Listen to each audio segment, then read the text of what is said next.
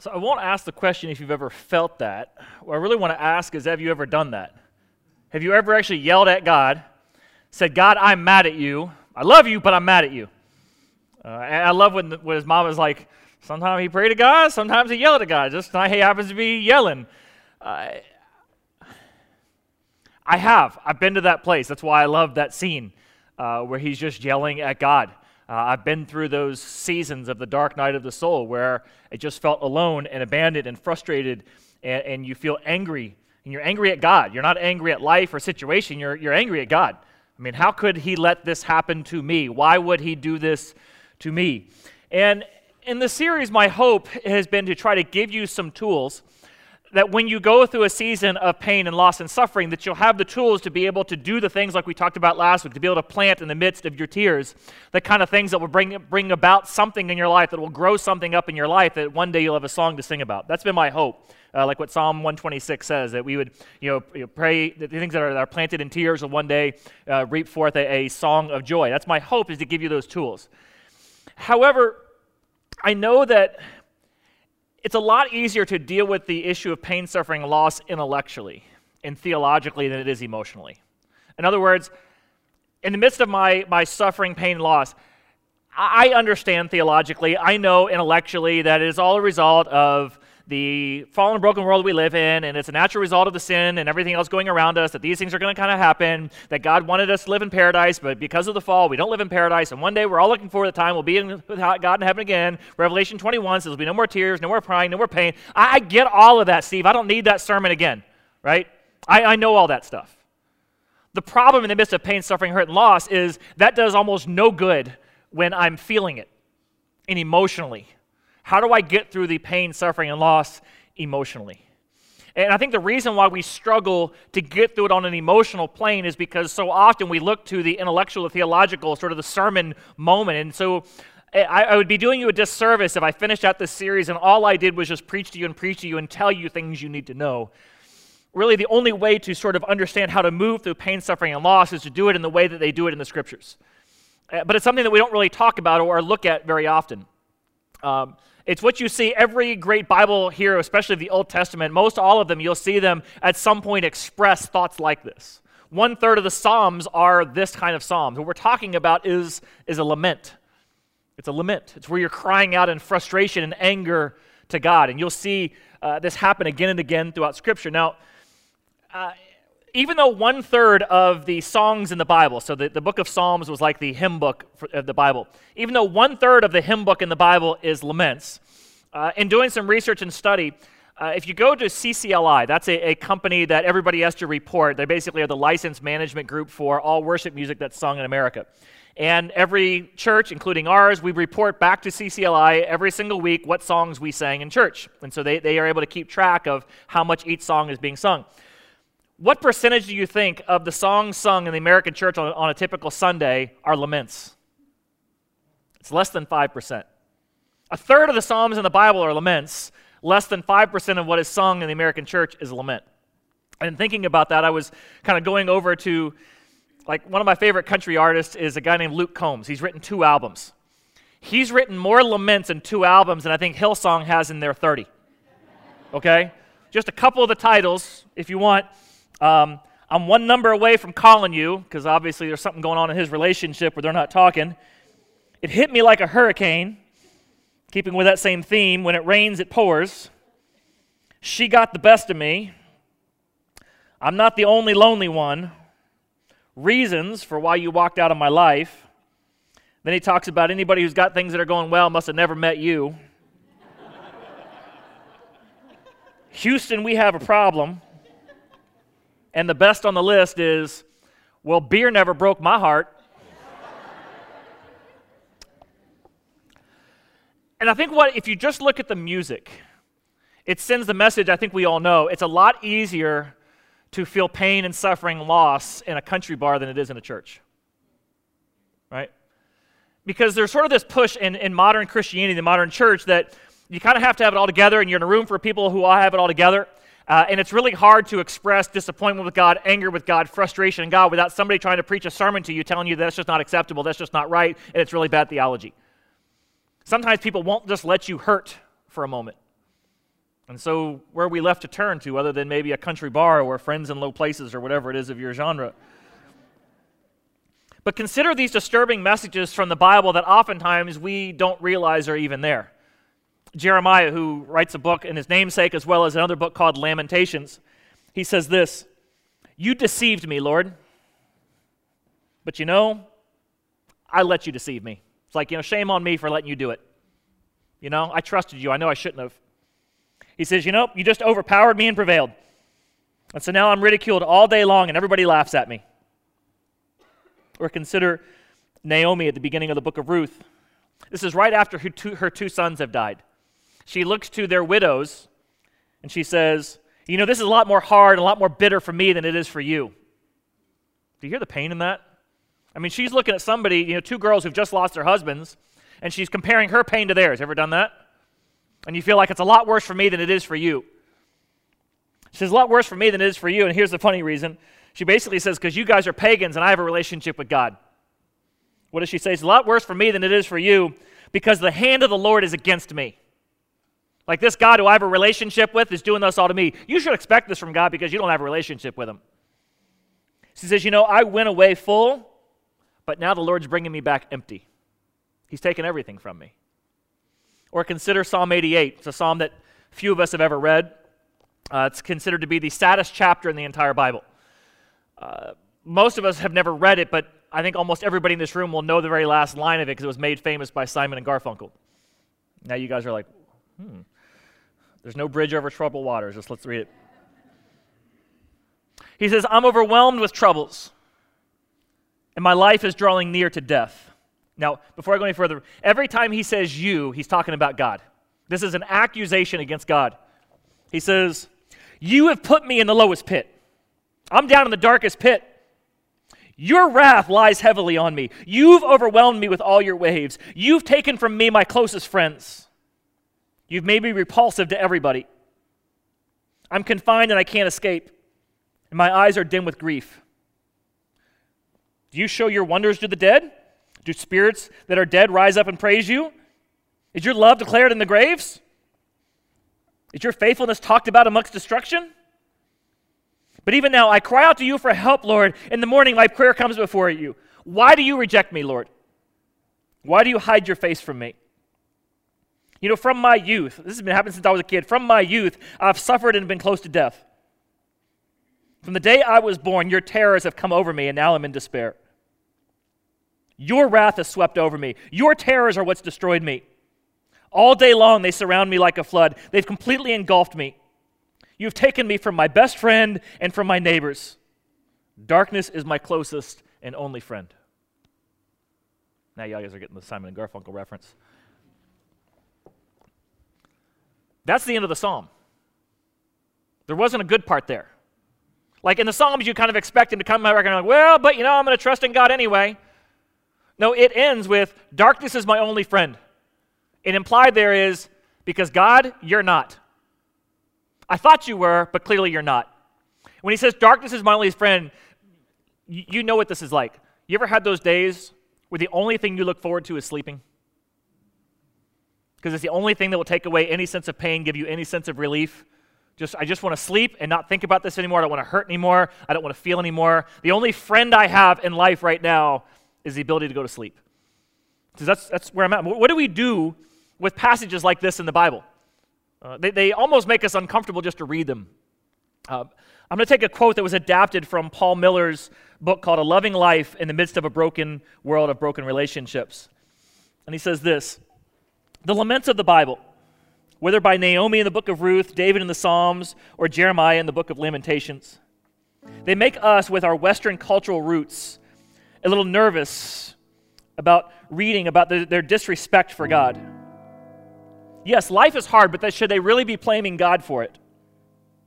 Such open passion expressed in laments can send shivers down our stoic-tuned religious sensibilities.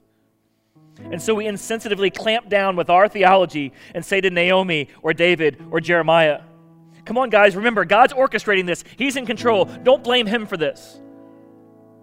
He says, their grief and their anger will unsettle us and begin to open doors to the unbelief that we know is deep down in our own life. But we try to quiet this. And so we think that with some good theology, we can just continue to read on and look for the place where God will then come in and swoop in and correct them and correct their bad theology or maybe judge their misconceptions of God.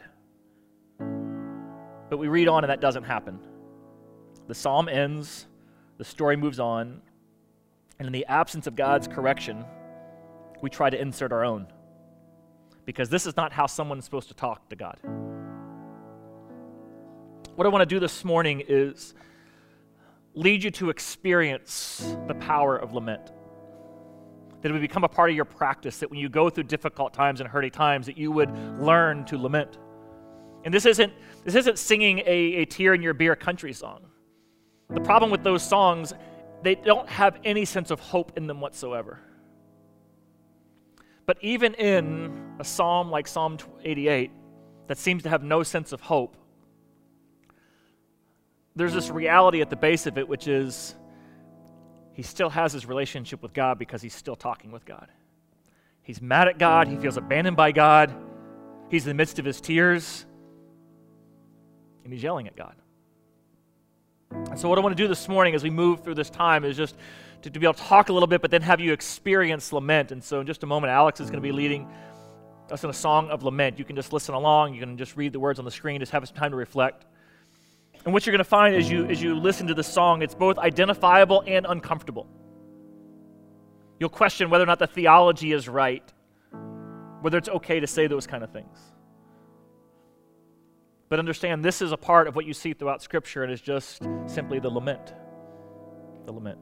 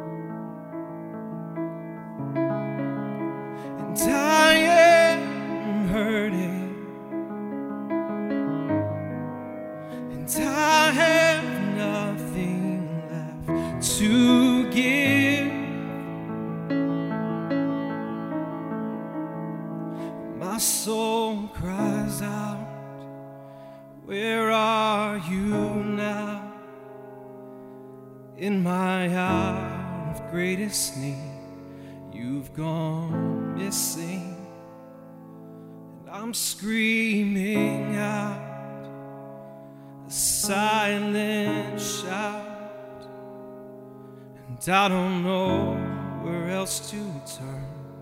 Are you listening?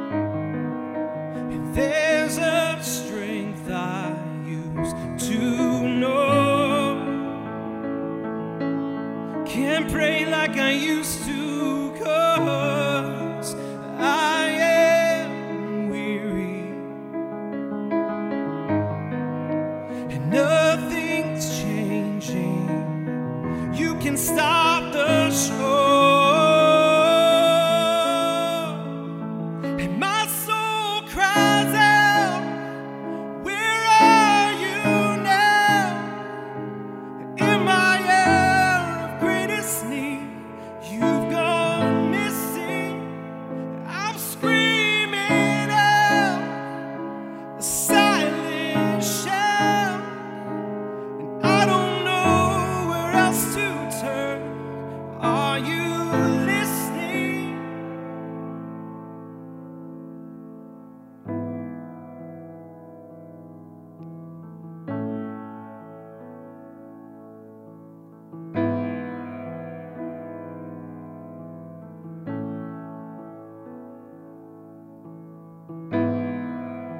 I'm sitting in my tears, and you're sitting right here.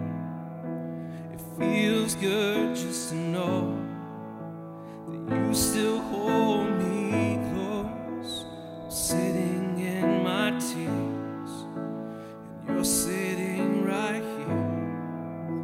It feels good just to know that you still hold me close. I'm sitting in my tears, and you're sitting right here. It feels good just to know that you still hold me close. I'm sitting in my tears, and you're sitting right here. It feels good just to know you still hold me close. You still hold me close. You still hold me close. You still hold me close.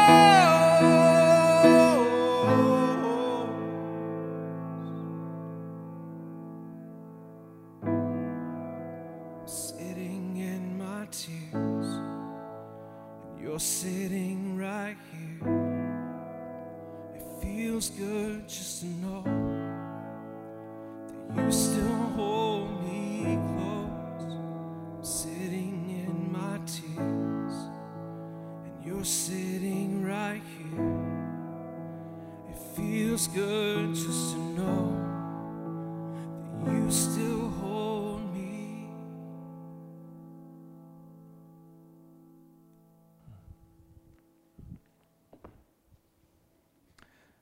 Man who lost 3 sons wrote an article titled, "The View from a Hearse." He says, "I was sitting, torn by grief, and someone came to talk to me about God's dealing, of why it happened, and hope beyond the grave. He just talked and talked and talked, and he said things that I knew were true. I was completely unmoved, except to wish that he would go away. And finally he did. Another came and sat beside me. He didn't talk. He didn't ask any leading questions. He just sat beside me for about an hour or so. He listened whenever I said something. He answered briefly, prayed simply, and then he left. I was moved. I was comforted. I was sad to see him go." In a season of lament, we don't need a sermon. We don't need biblical truths. Sometimes we just need a lament. The purpose of a lament is to be able to express the hurt, the frustration, the disappointment we feel with God, and give us an outlet to be able to express it to God. And he no more pushes that away than any parent would when their child looks at him and says, "I hate you, I don't want anything to do with you." In that moment, is it a moment to correct your child and tell them what is disrespectful and not right to say? Or is this a kid who at some point is going to need a hug and need you to listen? And as a parent, are you big enough to allow them just to be able to express their anger? And what would you rather have, an expression of their anger or complete silence? See, the purpose of lament is to allow you to express where you truly are and authentically come to God. That it might give God the opportunity to move you to a place where you can once again trust and see his sovereignty and his character for who he is. And there's something powerful about a song, especially in a time of pain and suffering and loss, because it'll feel like as if God singled you out, like this is you're the only person who's going through this, like as if you've gotten a raw deal. Everybody else seems to get a free pass, and this just seems to be happening to you. I mean, this is where Jeremiah was when he says, "You deceived me." This is where Naomi was when she says, "God, this is worse for me than anybody else because you're against me." This is where David looks to God and he says, "God, you're not my friend. Only darkness is my friend because you've abandoned me." There's these voices that will continually come in and tell you, this is all this is ever going to be. This is your life now, and nobody cares, especially not God. But then when you hear a song of lament, there's like this emotional connection or sense where you realize whoever wrote that song has walked the same road I'm on right now. In other words, there's been somebody else who has also been sitting alone in their tears, wondering, God, are you here with me right now? I'm sitting in my tears. I'm sitting in my tears. The reason why maybe in this moment you heard somebody else in the room with a sniffle or blowing their nose or wiping an eye is because not only did the person who wrote that song experience what you've experienced, but here's the beauty and the amazing thing about corporate worship and being able to come together to listen. It hits you one by one as you hear the sounds of the room and you see the expressions on the faces of people in the room. The person who wrote the song isn't the only one, and you're not the only one. There's lots of people who've been down these same roads. And I love coming into a room where people like Pastor Alex and Pastor Apel are singing these songs, because the longer you hear, the more you'll realize and know their stories are ones that are full of pain and loss and suffering emotionally and psychologically. And God, why? When? And they'll express to you the laments, some from the other side where they've seen God finally miraculously come through, and for some where the pain is still there and still real, they're trying to push through it. And so there's something about corporate worship. There's this idea in sociology and in politics they call critical mass theory. It's borrowed from nuclear physics. And the idea is what does it take to create a chain reaction? Something that will happen that will lead to another reaction, to another, to another, to another. And they talk about how when a critical mass of people, somewhere between 5 to 25% of a group, begins to experience something or realize something or believe something, when it gets up to a critical mass number, it begins to impact everybody else in that area or region or room. And that's why worship is such a powerful experience when you're in a time of lament. To be able to come in and experience and hear the reactions of others in the room, to be able to see somebody on stage leading it with a kind of passion that says, you're not alone in the midst of this. Then singing out words and songs that are moving your emotions to a place that can remind you of just who God is and what He has done in the past. Because you'll have these moments also where you'll cry out to God and say, God, why have you forsaken me? And maybe in that moment where you cry that out, it'll remind you of something you heard one Easter Sunday, where somebody preached a message about Jesus on the cross, crying out those same words, my God, why have you forsaken me? Because in that moment where Jesus is on the cross, He's taking on all the sin of the world, all of the lust, all of the shame, all of the selfishness, all of the greed, every evil deed that's ever been done has all been heaped upon Him. And for you and for me, He is a representative of all of our sin, taking it all upon Him at that moment. The sum total of all of the burden of sin is being put upon Him. And it's moments before He is about to descend into hell for you and for me. And hell is a place of complete silence, aloneness, and separation from everyone, including God. And as He's just about to end up in that place, He says, God, why have you forsaken me? Now, what you have to know about that phrase when you feel that moment and you're reminded of Jesus saying that, I want to take you back to one of the last messages Jesus shares with His disciples just before He's going to get arrested, just before He's going to die on the cross, just before He's going to descend into that place. He looks to His disciples. It's recorded for us in John chapter 16, verse 33. He says, in this world, you will have trouble. You will have suffering and pain and loss. You will go through these seasons where you feel like as if everything's being taken from you. Well, you'll wonder, is God here? Is God with me? Can I trust God? And you will feel completely abandoned by God. He says, in this life, you will have trouble, but take heart. It's written for us in the past tense, but I think He said it in the present tense, and John's looking back, recording it in the past tense. I think he looks at it and says, but take hold, I am about to overcome the world and the trouble and everything you're experiencing. John now looks back and he says the last thing he said, the last message he had for us before he went to the cross, and he cries out, my God, why have you forsaken me? Is you will have trouble, but take heart, for I have overcome the world. That's what He just did up there. He was forsaken so you never would be. He was abandoned by God so you never will be. And of course, after he rises from the dead, he comes back, and the last thing he says to his disciples to encourage them, he says, I will be with you always. When Isaiah writes about who it is to come and what Jesus will be and what he will be known for, what his name will be, he will be known Emmanuel, God with us.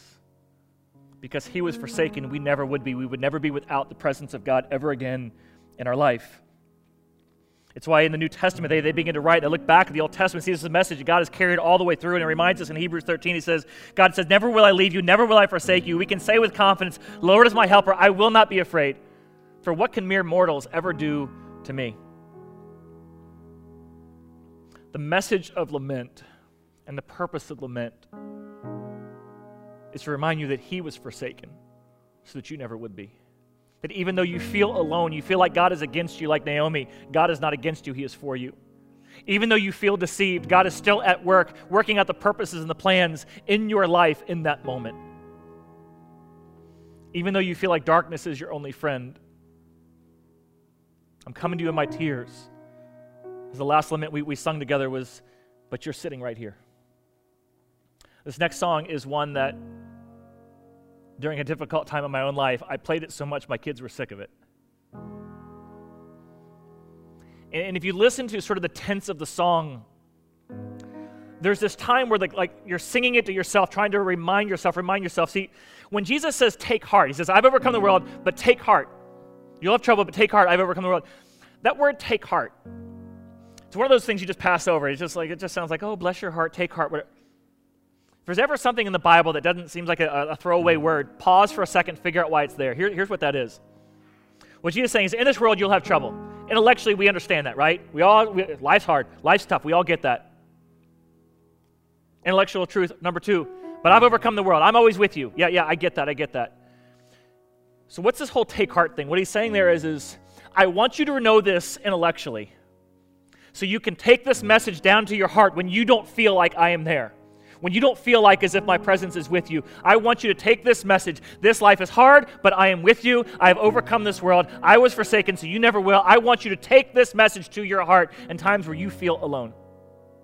When you feel like I'm against you like Naomi, I want you to know I'm on your side. I'm on your side. In this song, you're going to hear the tense goes, you are on my side, you are on my side, you are on my side. And when it gets towards the end, it says, I can look back and I say, you were on my side. If you're in a moment right now where your heart is suffering or hurting or wondering, is God here? Will you take to heart that God is for you, not against you? That he was forsaken so that you never will be.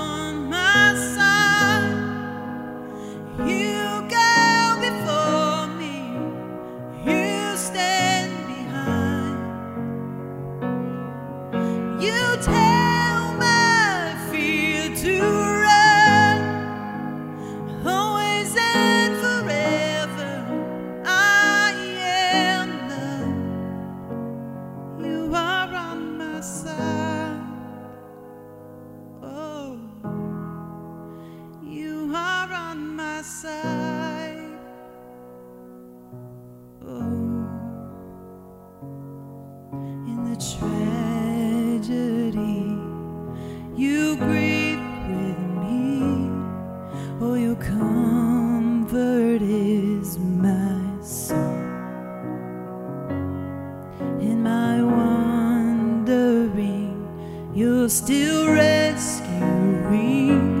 You will never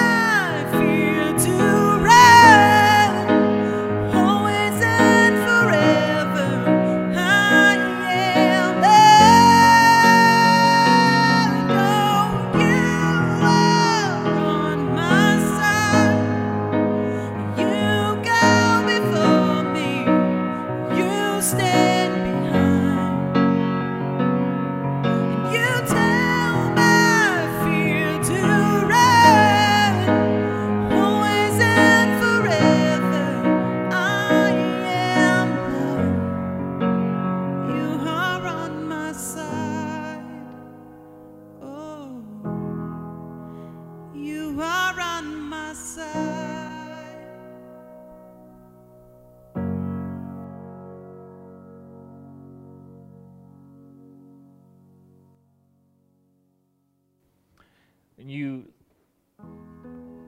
look at the logos that companies choose to represent their company, there's something they want to express or want something people to think about when they think about that company. And so, like Amazon, it's from A to Z. They got everything from A to Z and with a smile. They'll put a smile on your face. You got Nike, which is a symbol of victory.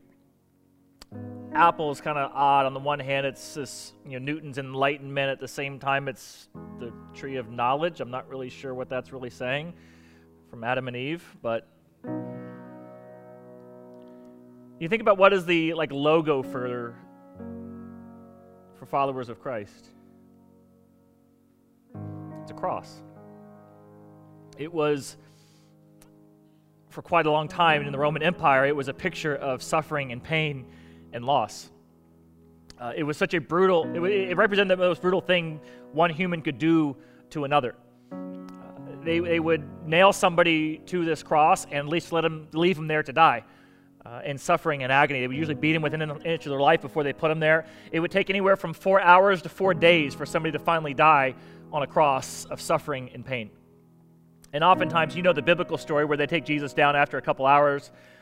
But oftentimes they would leave people up there for days and let animals or scavengers come and take them off the cross. And they would do these executions in a public place where you would have to pass by it on your commute into the city. Purposely so it would strike fear into the heart of everybody who would ever dare to defy the authority of Rome. And so it was this symbol of fear, of pain, of suffering, of devastation, of rejection, of humiliation.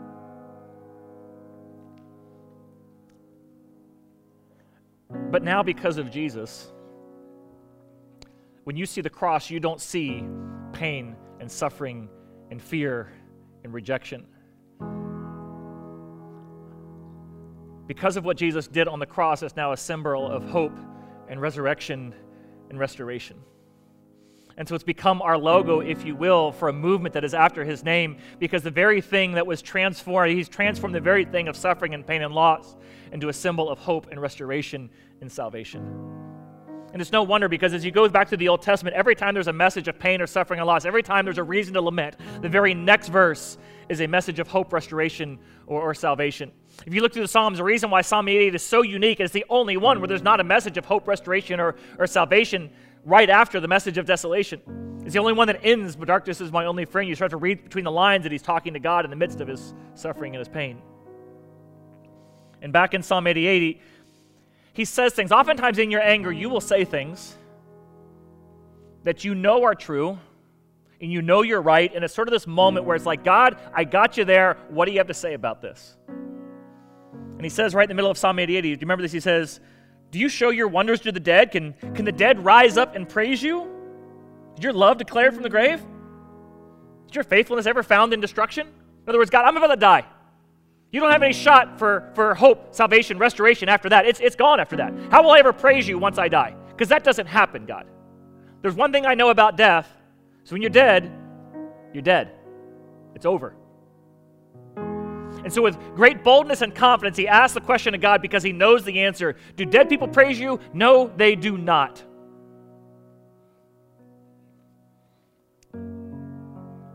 Matthew 27, verse 50 says, "And when Jesus had cried out again in a loud voice, my God, why have you forsaken me? He then gave up his spirit. And at that moment, the curtain of the temple was torn in two from top to bottom. The earth began to shake, the rocks began to split, and tombs broke open. And the bodies of many holy people who had died were raised to life. And they came up out of the tombs after Jesus' resurrection, went into the holy city, and appeared to many people." God, do the dead rise up and praise you? No, they don't. God whispers back, "Oh, but they will. You just haven't seen it yet. And just because you haven't seen it doesn't mean it's not true." The very cross that was once a symbol of death and pain and suffering and loss will one day be a symbol of hope and resurrection and restoration. And right now, you'll cry out in your pain and say, "God, you don't know, I know what I'm going through." God will say, well, you think you know, but you got to trust there's things you can't possibly believe. I can do things that are far beyond your imagination. Such that the psalmist one day cried out, I know death. God says, oh, no, you don't. You look back at those stories of lament that we covered already. Naomi looks at her daughters and says, this is bitter. God's against me. He's not doing anything anymore. It's over. I left with a loss and I come back and I left with something. I come back with nothing. Oh, no, Naomi, you don't understand. The loving relationship with God that you pass on to Ruth, she's going to end up in the line of Jesus Christ, the Savior of all mankind. You're a part of that story, Naomi. That's where your story ends. I know you can't see that now. We read about it in Matthew, though. David, I know you're in this moment where you know God's anointed you to be the next king, and you're in this moment where you think God's forgotten you and you're alone, you're abandoned, there's nobody there for you anymore, and God doesn't love you. But David, what you can't see now is one day you're going to go on to become the greatest king in Israel. God will refer to you as a man after my own heart, and you too, David, will be a part of the lineage of Jesus Christ, the Savior of the world, because I want my boy to be in your family. And Jeremiah, who said, God, you deceive me. Just a few chapters later, many of you have adopted it as your life verse. Jeremiah 29, just a few chapters later, he says, he shares with us what God told him after his dark night of the soul. He just says, Jeremiah, I know you think I've deceived you, but I know the plans I have for you. Plans to prosper you, to bring you to a good hope. And I've got a future for you. Can you just trust me in the midst of your lament? This is where this is leading. This is where it goes.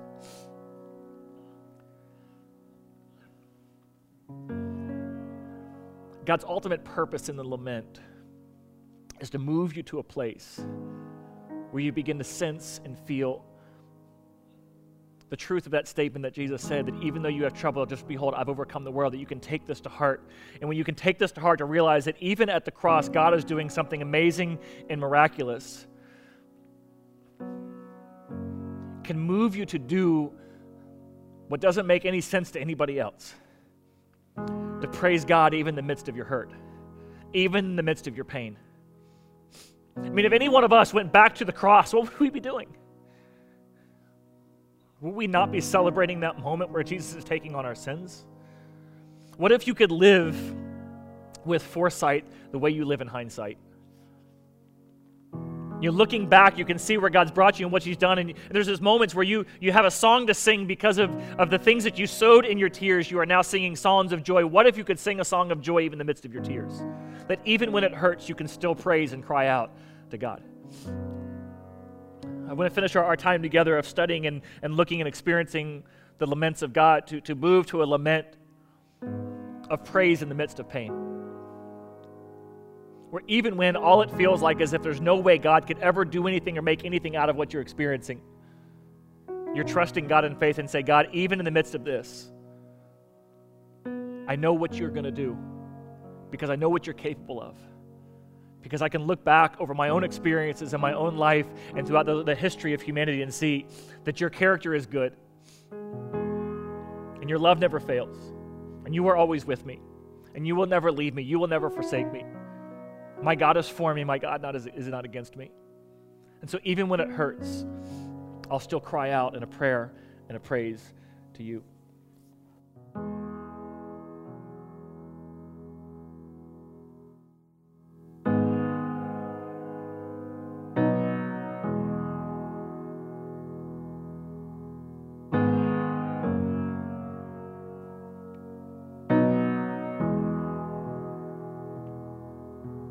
Take this fainted heart, take these tainted hands, wash me in your love, come like grace again. Even when my strength is lost, I'll praise you. Even when I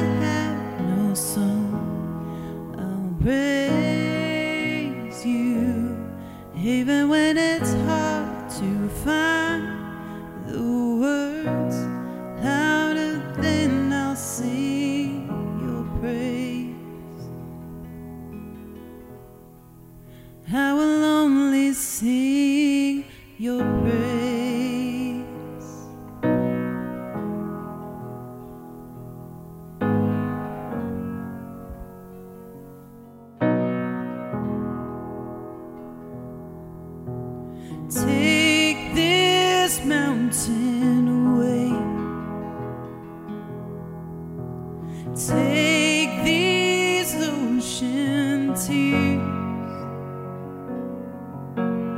hold me through the trials.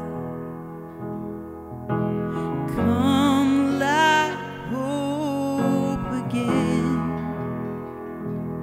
even when the fight seems lost. I'll praise you, even when it hurts like hell.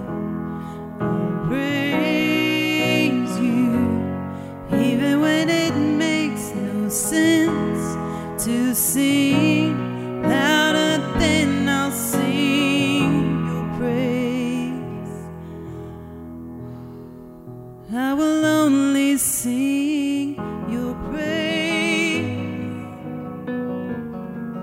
I will only sing your praise. I will only sing your praise. I will only sing your praise.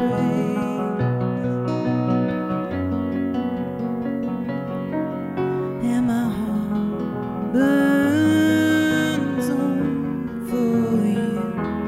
You were all, and my soul waits on for you. And I will sing until the morning has come. And my heart burns on for you. You were all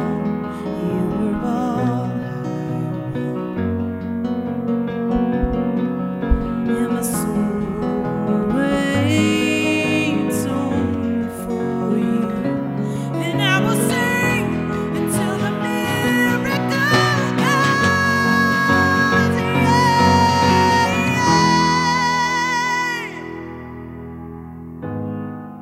I will only sing your praise. I will only sing your praise. Oh, I will only sing your praise. And even when the morning comes, I'll praise you. Even when the fight is won, I'll praise you. Even when my time on earth is done, louder than I'll sing your praise. I will only sing your praise.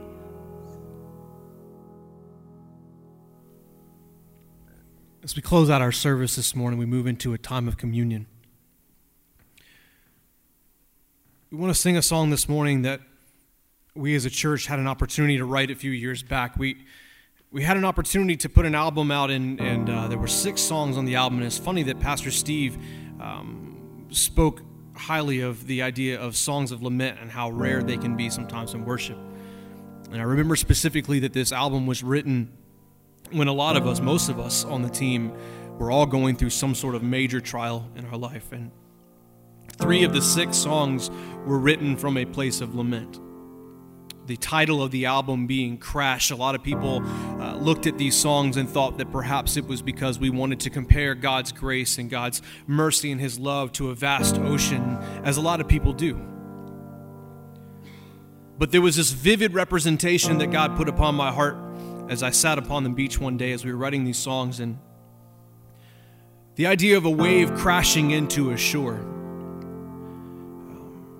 There's this funny thing that happens when a wave crashes into a shore, is that when it hits the sand, all of the grains, all of the pebbles, all of whatever is existing in that spot are dispersed in a way where they'll never be the same again. And I remember that being so powerful to me because sometimes when I turn my back on God, it takes a wave crashing into me to disperse my fibers of my being to recognize that He is still God and He is still in control.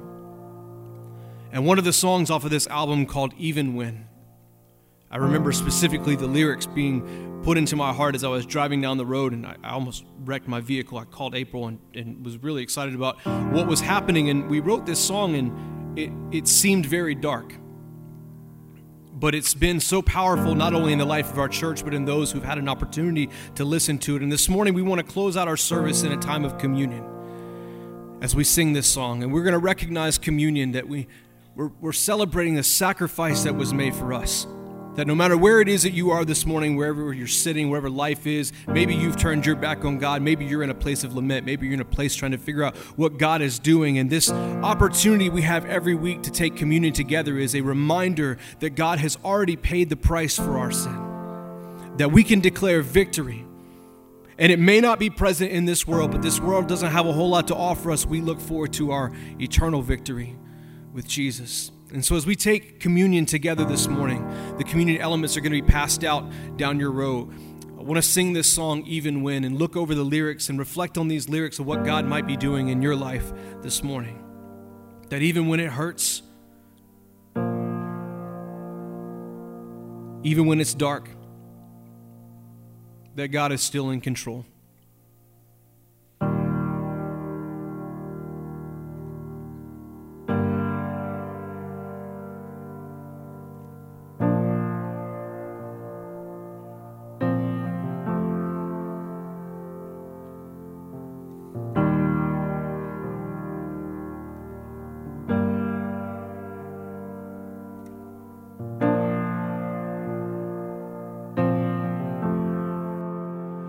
Take me to the end of myself, far beyond anything else, and lead me to an ocean of grace, and lead my steps beyond the waves into the of a hurricane, where your love is my embrace. Take me beyond my sin and shame, to the power of your name. Even when my heart begins to wander, you're strong enough to pull me back to you. And even when the darkness tries to blind me, your glory shines beyond what I can see. And even when the thunder tries to shake me, I will rise and know that you control the storm. And even when the war is overwhelming, all creation will declare your victory.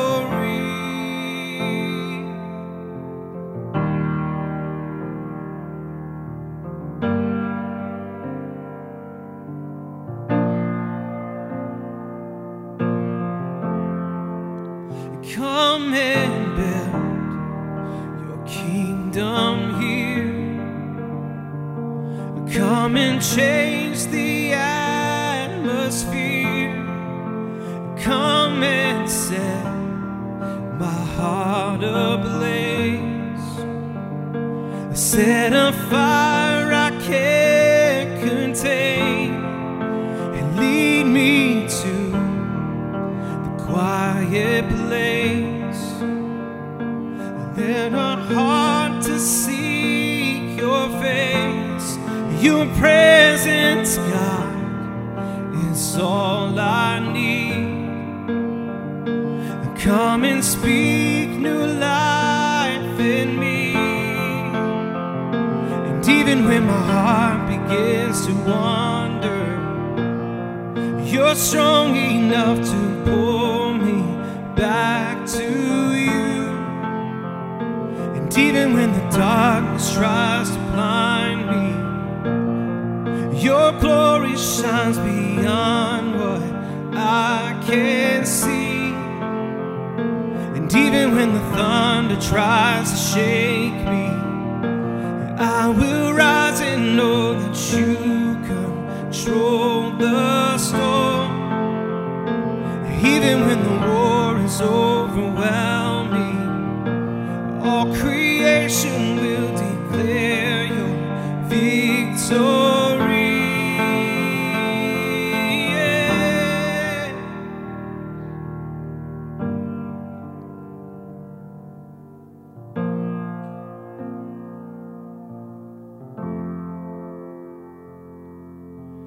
What can wash away my sin? Nothing but the blood. And what can make me whole again? Nothing but the blood. What can wash away my sin? Nothing but the blood. And what can make me whole again? Nothing but the blood. What can wash away my sin? Nothing but the blood. What can make me whole again? Nothing but the blood. What can wash away my sin? Nothing but the blood. What can make me whole again? Nothing but the blood.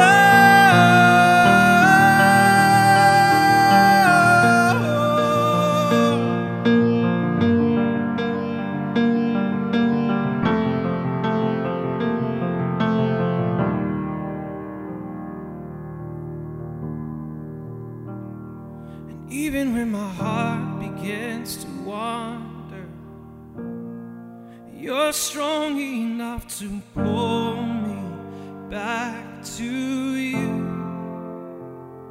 And even when the darkness tries to blind me, your glory shines beyond what I can see. And even when the thunder tries to shake me, I will rise and know that you control the storm. And even when the war is overwhelming, all creation will declare your victory.